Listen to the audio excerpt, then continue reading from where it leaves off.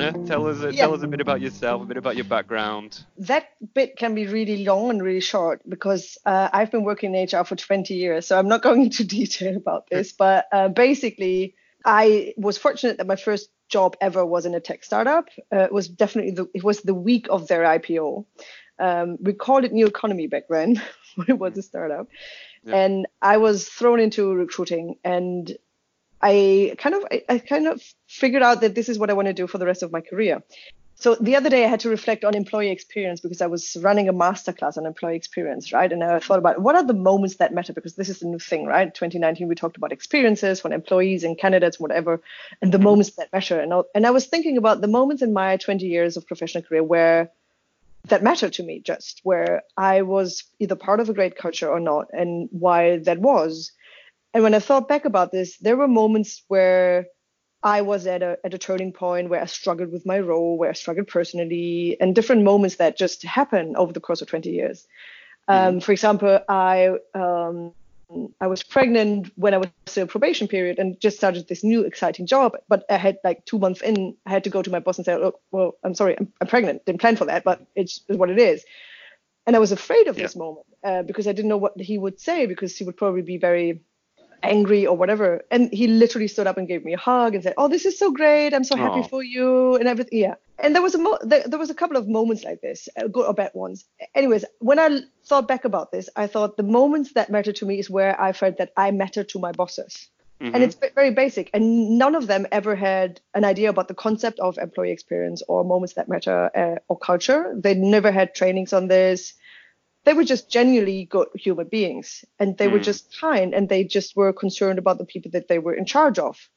And I think the baseline maybe might be just this: if you select your leadership right, and if you equip them with the right self-awareness, conscientiousness, coaching, mentoring, and all they need to really excel in their roles as being in charge of people, then all the other concepts that you can get out of the books and from thought leaders across the world might be helpful, but they don't turn the needle.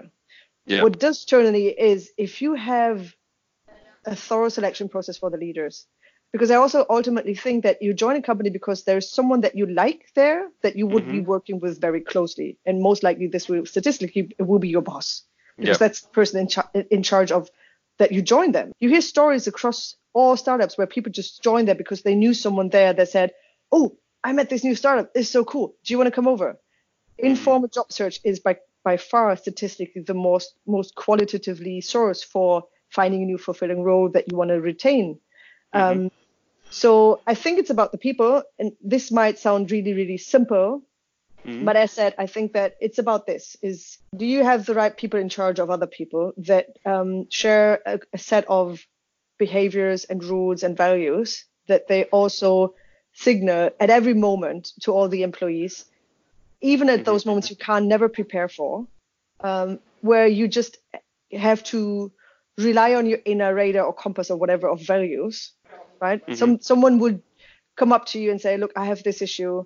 Someone is falling sick in my family, I need to take time off. I need to reduce work hours, whatever things. Just be good at that moment. Just be generally authentically good at this moment. I tell my team as well, we're not just here to ask people to do a good job. We're here to also grow great people. Hopefully, hopefully they stay here and grow here. But, I think this is how you can actually make an impact on the world outside by helping people to become better people.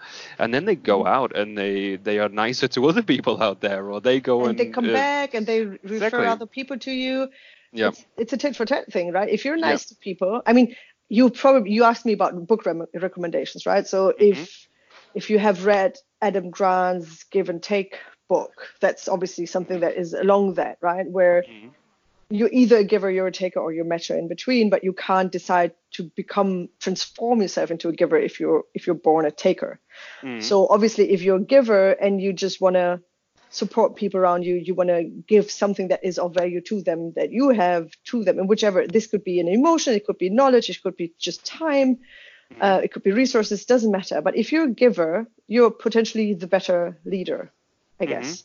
If you're a taker, then there's only few organizations where this will work. In most, it will be very toxic. I also, another book that I read recently, which is very anecdotal, makes a great Christmas gift for all non-HR leaders in your organization. It's called The Culture Code by Daniel Yes, Toyer. I've read that one. Yeah. Right. It's really nice written. It's full of anecdotes. And you remember this story about the NBA coach who had this mantra that was just filling up the cups of his teams, right? Making sure that they recover from losses, that they're good, that they're energized, that they feel, as you said, psychologically safe under high stress. And this is all that he worked on, and he did have different tactics in order to do so. So I don't think I do think it's really valuable to give those tactics to a leader and inspire them with things that they can do, like the little hacks that they can apply. How do they send signals? What is feedback actually? Is this instruction or is this feedback? Right? And give them the guidance and methodologies they need to really do their job. But first and foremost, you need to select the people that are actually equipped personally to do that and who really thrive from it. Because for example, I was in charge of people and I hated it because it takes energy of me. Literally, it drains me because I hate being in charge of people. I don't know why that is. I can't change this. I could potentially build up coping strategies and be in charge of people again. But I don't think it would be to anyone's benefit in the long run. But I think the fact that you're honest about that, right, and authentic to yourself, it probably draws even people think you have those leadership skills, because I think the authenticity is a major part of it, and knowing yourself, right? So I think I work with a lot of leaders who actually, we had an offsite here last week, and most people said they were introverts, right? And that it does drain them and it does take their energy. And, people were thinking maybe I need to go into become an expert in something and rather than lead people. But and that was it. It's good to be honest about this, because I think you need to also be happy and understand what makes you happy and what drives you. Exactly. And it starts with yourself, right? Because the reason I think why I loathe being in charge of people, because it also includes to some extent that you need to tell them what to do, give them instructions of some sort, maybe even good ones, but give them direction. So on the flip side, an instruction would be direction or vice versa. But anyways, give them guidance. And I hate being given guidance. I'm a very autonomous and independence-driven person. I hate when people tell me what to do. I give you a very simple example. I love cooking. I'm obsessed with buying cookbooks. I read them front to back. I never stick to the recipe. Is that OCD? I hate when people tell me how much specific grams of butter I should include in that. What if I tweak this? What if Nigel Slater is wrong about this, right? You're an innovator. Exactly. No, I'm a disruptor. I'm very disobedient also, which is probably all the same things. Anyways, so if you were to tell me what to do, I would probably, if I don't respect you on top, I would probably not do it, right? Yeah.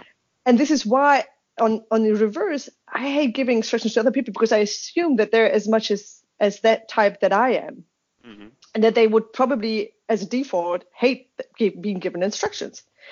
I do love to educate people, and I do love to share know-how. This is what I genuinely love doing, but I don't like telling people what to do 9 to 5. Like, as in, when you come into the office, this is how you do this, and this is what you do there, and this is where you click.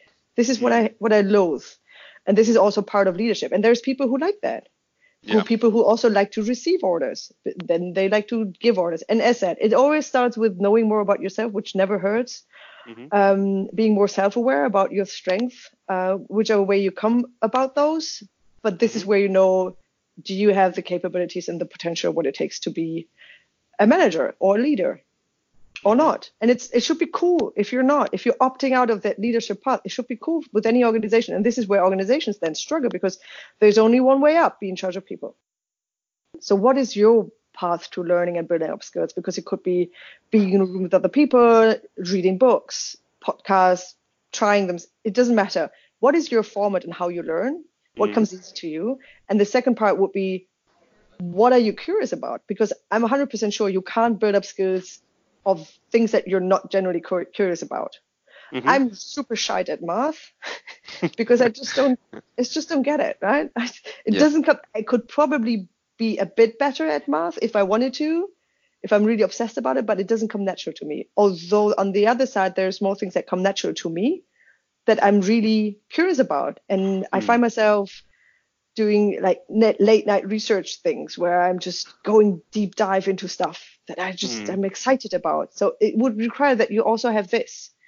Yeah. And then also I think you should have a room in which you grow in order to do that. You need to take the time to do it. Yeah, it's very, very inspiring talking to you, actually. I think that baseline is if you're in HR, also, I think that you need to be obsessed about various things. You need to be really eclectic with your learning, right?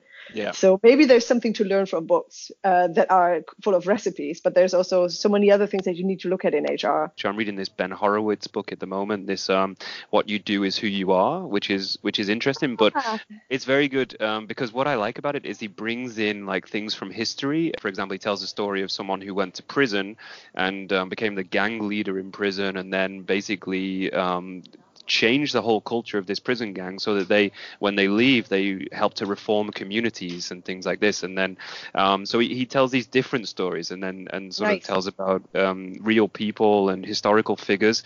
And in Genghis Khan is one that he talks about a lot in there, and then sort of says, well, what lessons can be learned from these things for modern day companies? It's quite interesting. It's like kind of a different take on those things. So I'm liking it so far. I'm sort of like or 3/4 through at the moment. I have one for you in return, which I was really excited about. I'm totally obsessed with anything Malcolm Gladwell, but I've just listened to his audiobook, Talking to Strangers. So he's reading it himself, which is also another layer of fun.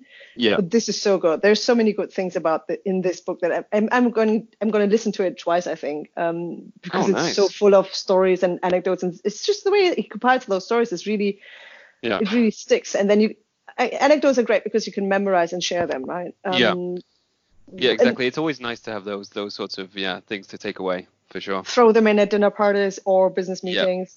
Yeah, one I wanted to throw in actually when you were talking about leadership. One I don't know where I picked this up, but I heard it or read it recently, and it's been in my head. I've been saying it a lot in the last week. But like the best leaders stand in front of their team when there's trouble, and then stand behind their team when things are going good. And that was quite nice. I thought when you were talking about leadership, I was thinking about it, and it's kind of that's a nice one that I've been saying recently. So now that's off my chest. It's out there in the world. That's good.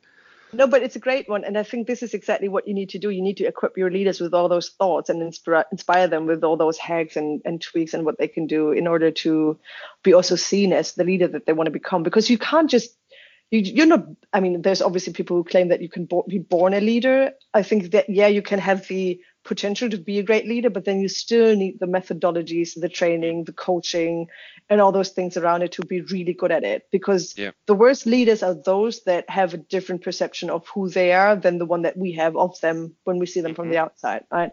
So I think making them more aware and in the know of what they're good at and what they can and strive in is most important part, maybe also of HR.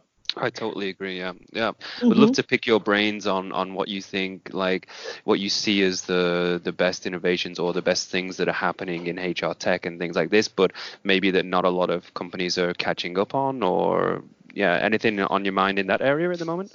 Yeah, there's a couple of very unsupported, very personal, very subjective, non-scientifically proven predictions I have for 2020. I also shared them at some events recently. One of which would be that I think that next years to come, as the global talent scarcity will be even more challenging, we need to figure out ways to build up better talent pools and create better internal mobility.